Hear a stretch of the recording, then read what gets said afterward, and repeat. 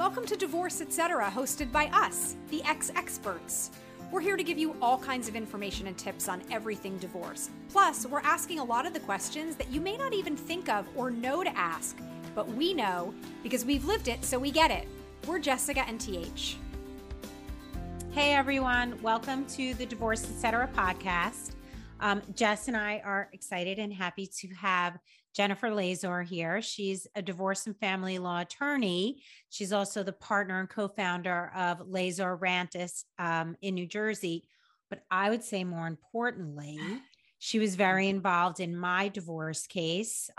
She was a great sounding board as well as advocate for me. And so I felt like she would be a really great addition to our community of ex-experts. So welcome to our show, Jen. Well, thank you. And thank you for that introduction. It means a lot. I'm really excited it was a long road. I was going to say, I'm really excited to have you on because TH obviously talks about her divorce and her experience and, everything that it entailed so often on the podcast and on our Instagram and things like that. And I just think it's great for people to be able to hear literally firsthand from someone who worked directly with her. So everyone out there who's listening, like this is the real deal right here. This is OG. Yeah, my divorce was very long, very expensive, very emotional turmoil. And I was happy to be out. And Jennifer really was kind of like a very calm sounding board, not excited, not angry, but just kind of like, this is the reality. So she's going to tell us the reality today of things you can control and things you cannot control in your divorce. And she's going to manage your expectations overall right now. But remember, this is just direction and advice. But so let's get into it. Yeah. Everybody wants to know what they can control and what they can't. I mean, are there like things right off the bat that people come in with and you're like immediately like stop right there because that's just absolutely. And at the outset, I do want to emphasize it's qualified control, right? This is not a conversation about you're going to take this by the reins because you're only in control of yourself. You're not in control of the other side. Right. You're not even in control of the process that you elected, whether it's mediation, litigation, or collaboration. So there are certain controls inherent to each of those processes, that prevail as well. But yes, the answer is right off the bat.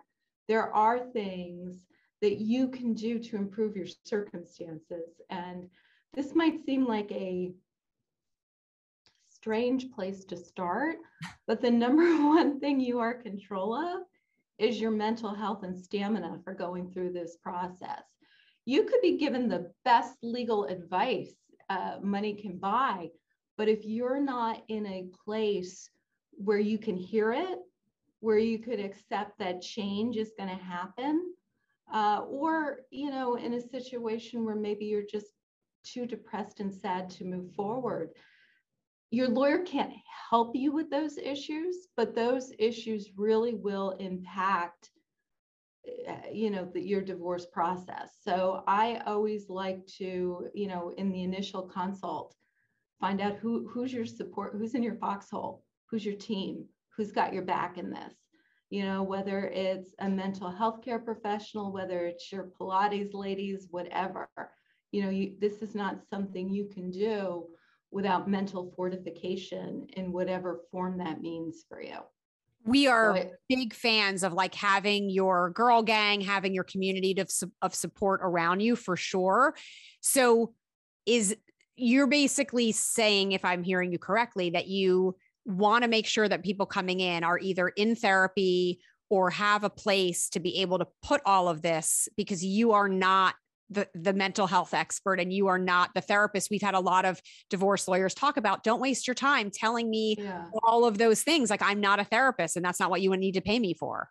So, and I'll add another component to that, which is, there's no relief. There's no court order. There's no agreement that's going to give you emotional closure. So if you are investing all of your energy and resources in pursuing that, you're probably going to be disappointed.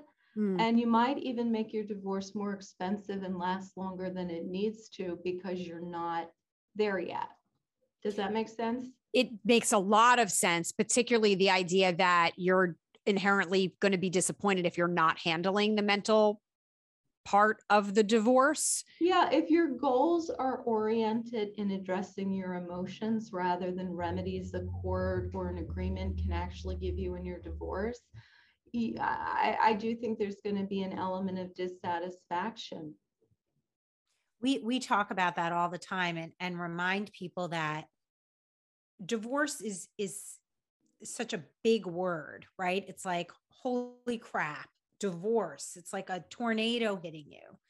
But a small part of it is the actual legal process, the emotional side of it that's going to get you to move forward once you get that seal on that paper, which, by the way, was January 24th for me. But like, then what do you do? So I think that that's really important to make sure that you have a good support. I had my parents, well, I had my dad, and Jessica and I had each other. Yeah. But that was it. It's not quantity, it's quality, because there were tons of people who wanted to get involved, but they were not going to be healthy for me to be able to kind of get through all the surprises that came my way. So what are some of the other things that people can control or cannot control that they may not even be thinking about? Because I feel like starting off with the emotional impact of it is a great place to start, because it's, I don't think it's the first thing someone would think of when thinking of like, what can I control in my divorce?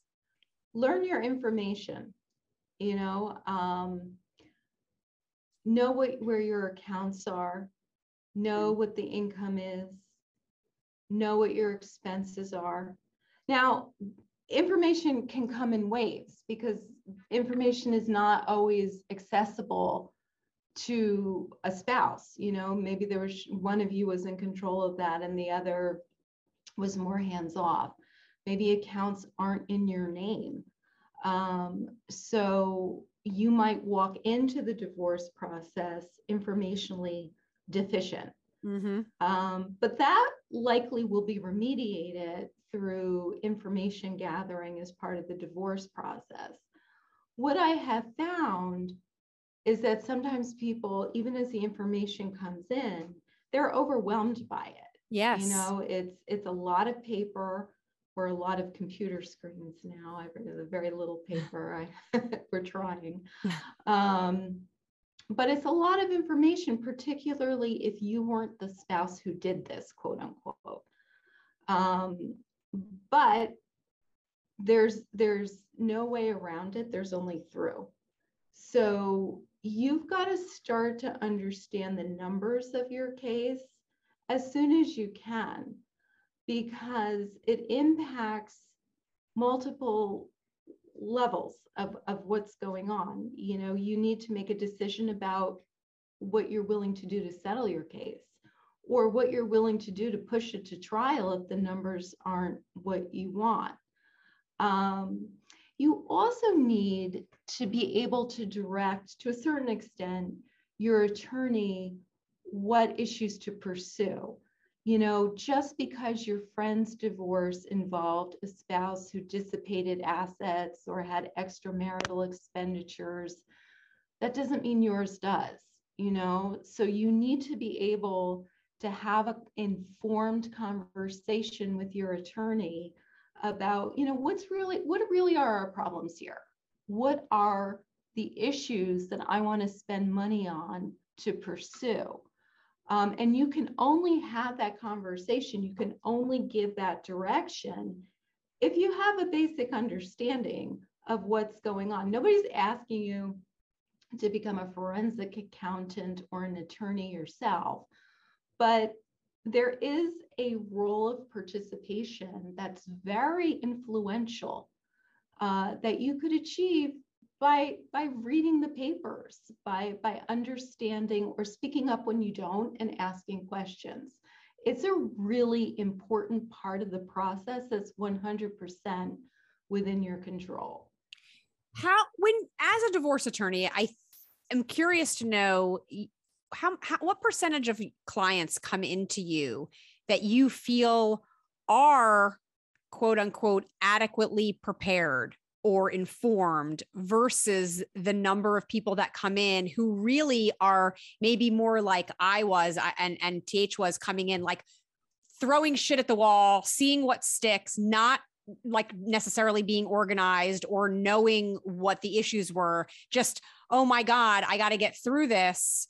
Part of what we try to do with X Experts is help people to empower themselves by knowing like what questions they should ask when they're interviewing attorneys and what issues and topics they should be prepared to discuss when they are going to meet with a lawyer. But like, do you feel like most people are prepared or not? So I don't know if I could divide it into a percentage or allocate it into a percentage. Some people are really conversant with the numbers, others are not. But what I really emphasize is a need to educate yourself when you're not among those who, is facile with the finances. And you know what? Sometimes we have to get an accountant involved, not for a full-on forensic investigation, but just to go over some basic principles, or a financial advisor who helps create a budget going into the future. It's a remedial problem, right? It's something you can learn if you don't come into the process knowing it. You just have to be willing to learn it, which kind of ties back to my first point. If you're stuck, if you're resistant to change, if you're not in a place where you can participate in this process, it trickles down. It's not just you need fortification to get you through the emotionality of the process. You need fortification because it's difficult. There's a lot of different aspects to it. We actually just did a recording about that, how knowledge is power and it's your life. And, the big thing that is consistent for everybody going through a divorce is it's a shift. It's a shift and it's an opportunity if you want to take it. But it's only an opportunity if you empower yourself with knowledge so that you can stand on your own and feel confident with your choices instead of being like, whatever she says, whatever they want, you have to own those whatevers because it's going to come back to you and you can't be upset about it. So you really need to learn. And I definitely had a lot of learning to do. I think I learned a lot of stuff that I shouldn't have even didn't even need to know, but now I know. And it's your life. I mean, that's really what it comes down to. It's your life. It's your kids if you have kids. And so I wouldn't take it lightly. I think it's really important to own where you are, what you have as an opportunity, and weigh the pros and cons. Like Jennifer said, some things aren't worth fighting for. So put the emotions behind that somewhere else and let's get the business going here. I'm curious, when people come in, I appreciate that you're saying like anyone who comes in has to have, decide for themselves to some extent what the major issues are, what they want to focus on, inform you of what the problems are, so to speak. But I would imagine that a lot of people come in and they're like, I don't know. I need your guidance. And I want you to direct me of like what this path should be and what road we're going to go down.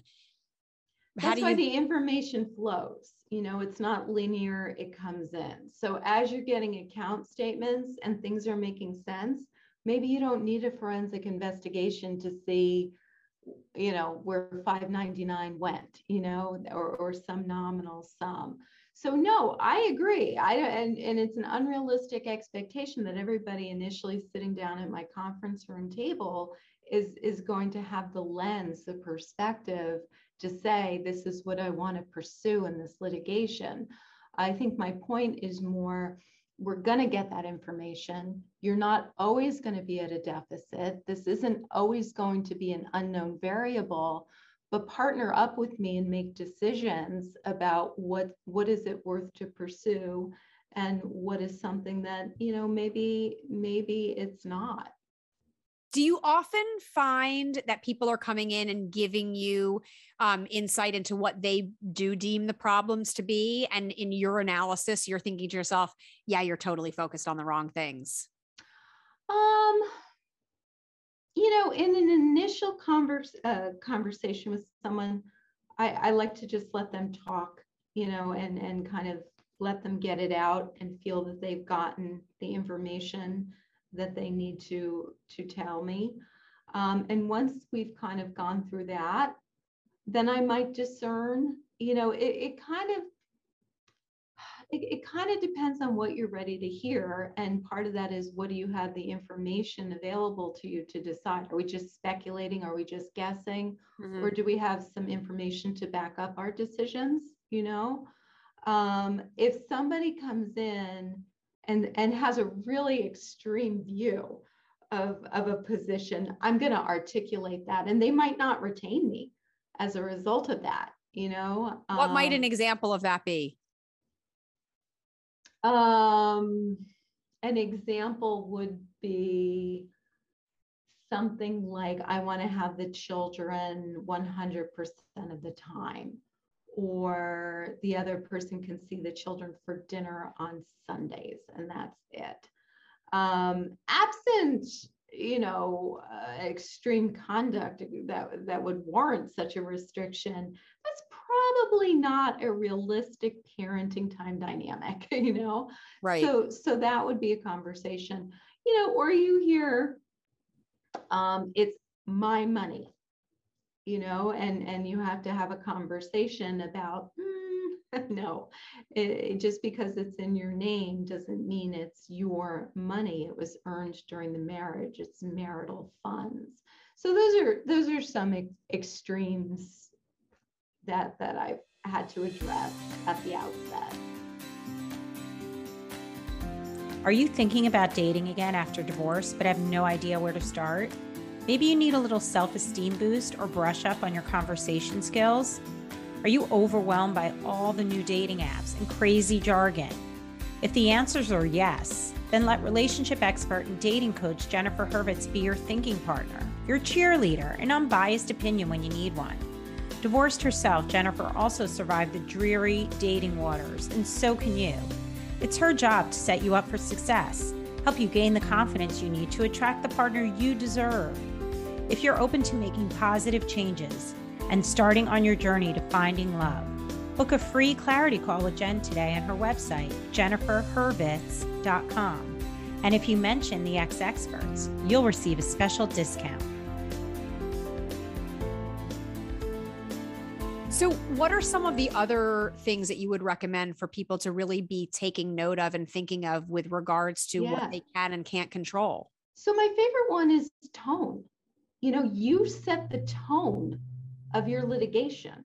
If there are a bunch of nasty letters being circulated, number one, check your bill and find out how much you're paying for those letters. Number two, find out what purpose do they serve other than create needless polarity and acrimony, which I bet you already have enough of. Letters in general state a position, confirm notice of an event, or request information. But very commonly in my practice, I see pages and pages of a pox upon you in your house, and I just, on the one hand, it's comical because I'm distant enough from it to read it that way. But then there's that moment of dread of, oh my gosh, I have to send this to my client. And it is going to create a spiral of, okay, do we need to respond in kind? And let me explain to you why I don't think it's necessary to respond in kind. It's a real problem, I think. The tone of the letters, or, sometimes you have to prepare papers in court and they're written as though they're from your perspective, but everybody knows your attorney is writing them and going over them with you. If it doesn't read the way that you feel, if it doesn't express who you are, you're signing that, or your attorney on your behalf is submitting that. That's your message. Are you okay with your message? That's huge. I think it's so huge. I think it really, at the end of the day, more likely than not, you're going to be shoved into some sort of settlement situation. And if you have piles and piles and piles of just white noise and you haven't really gotten into it, where are you going? You know, what is this serving? Who is this protecting? Is it just sport, or is there purpose behind it? So I, oftentimes a nasty letter or outrageous position paper will come in, and my client will challenge her spouse, or his spouse. What is this? Why did you authorize this to be sent? Right. And the response that trickles down is, oh, it's just from the attorney. Oh, no, it's not. That is you. That's a really important thing for people to hear. I think that is really important. Yeah, because otherwise you're not reading what your lawyer's sending. Right. And so that's like what I was saying before. You're just kind of blowing it off. You're like, yeah, whatever, just send it. And then it's a reflection on you. And also, if you are in front of a judge, that's like not a good reflection on you at all. And we definitely had a lot of that in my divorce.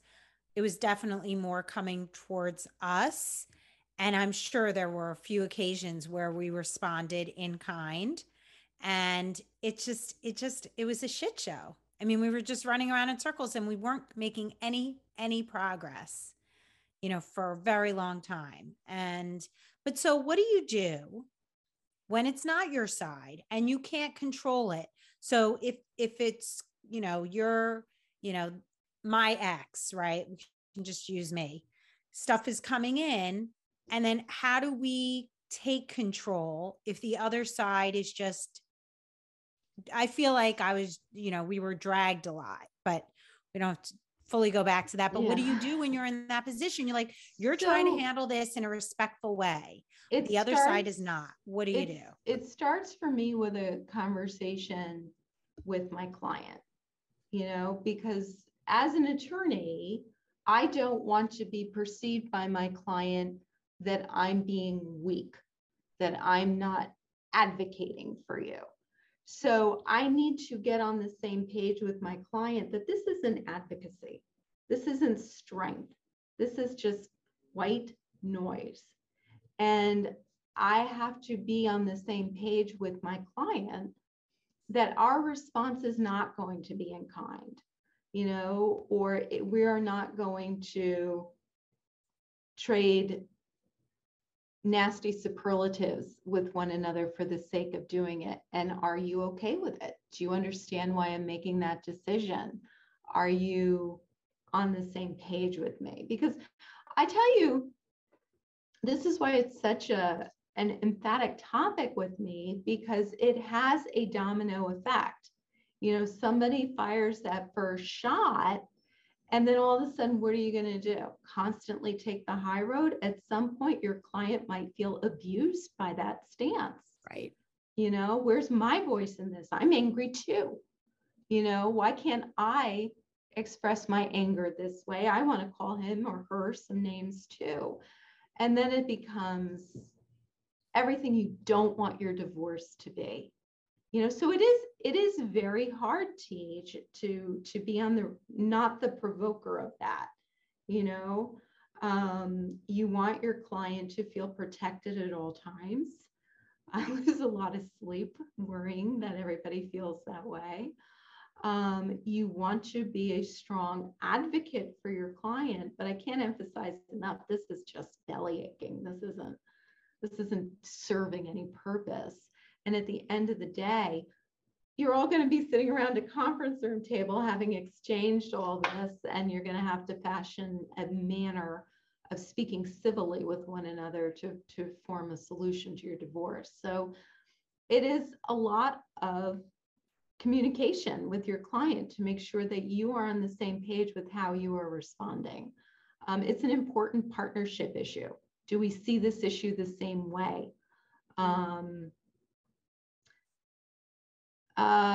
Yeah, that's, I think, my best answer for that.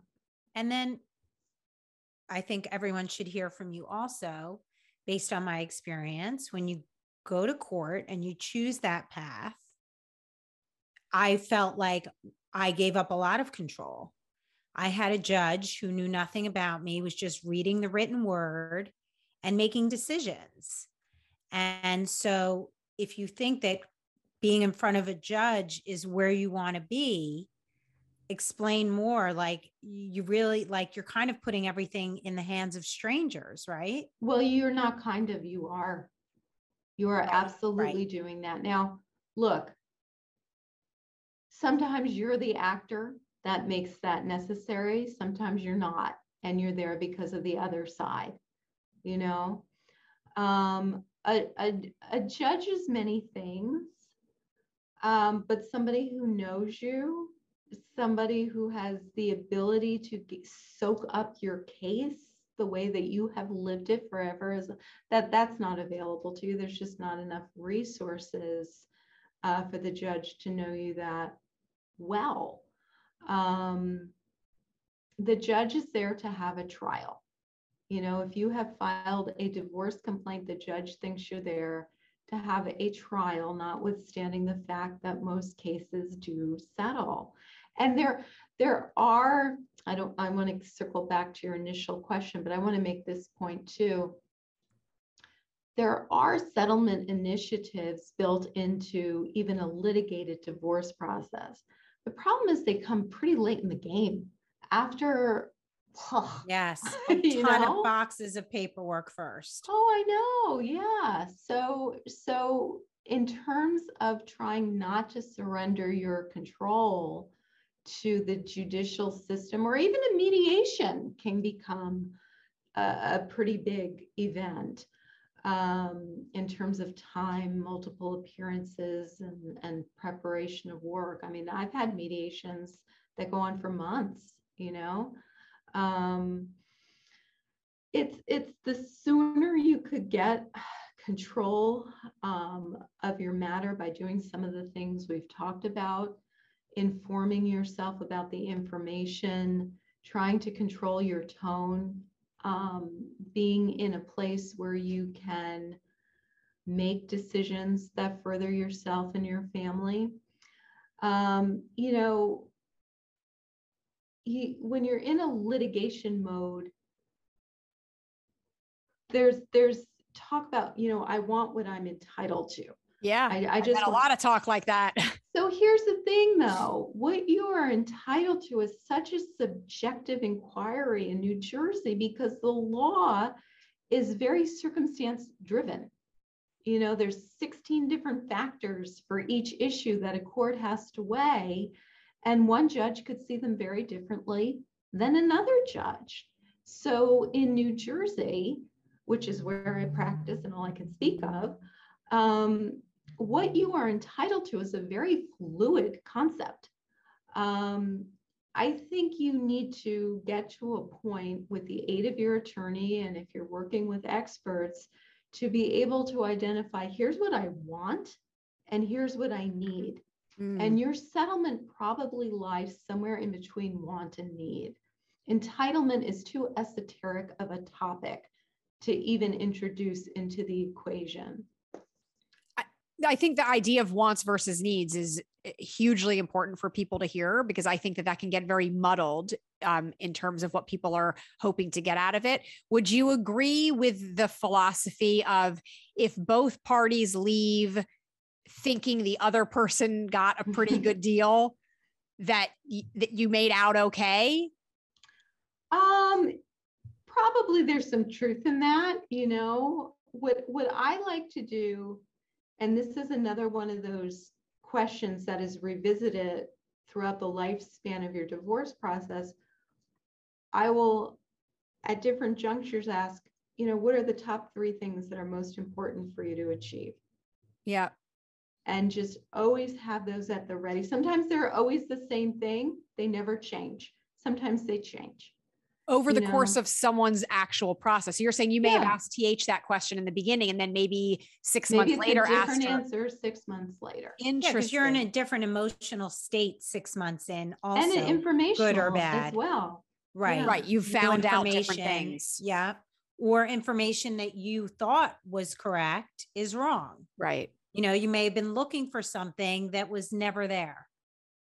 Yeah. Well, I mean, look, the whole topic in general of like what you can and can't control in divorce is such a sensitive one because everyone's coming at it from such a different place and everyone is in such a different emotional state. It's really hard to compartmentalize the pain and the anger and like the resentment and bitterness that someone may be feeling from their divorce with, okay, but we need to come out of this in a practical matter and like think pragmatically about how this is going to look. And, you know, you're ready to go punch a wall. Yeah, exactly. So it really is just a great topic for us to be talking about. So thank you so much for your insight on all of that. I think it's really helpful for everybody to hear. I think there are probably a lot more things that we could discuss with regards to what you can and can't control. But I think this is really a great place to start. So I appreciate you taking the time and sharing that with us. Oh, no, I enjoyed the conversation a lot.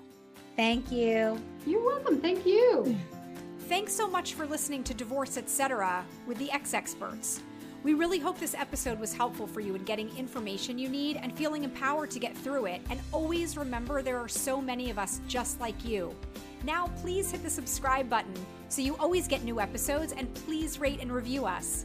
You can also check out our website filled with free resources at exexperts.com. Follow us on social on Instagram and Facebook, and send us an email to let us know your thoughts or any questions or topics you'd like us to talk about. See you next time.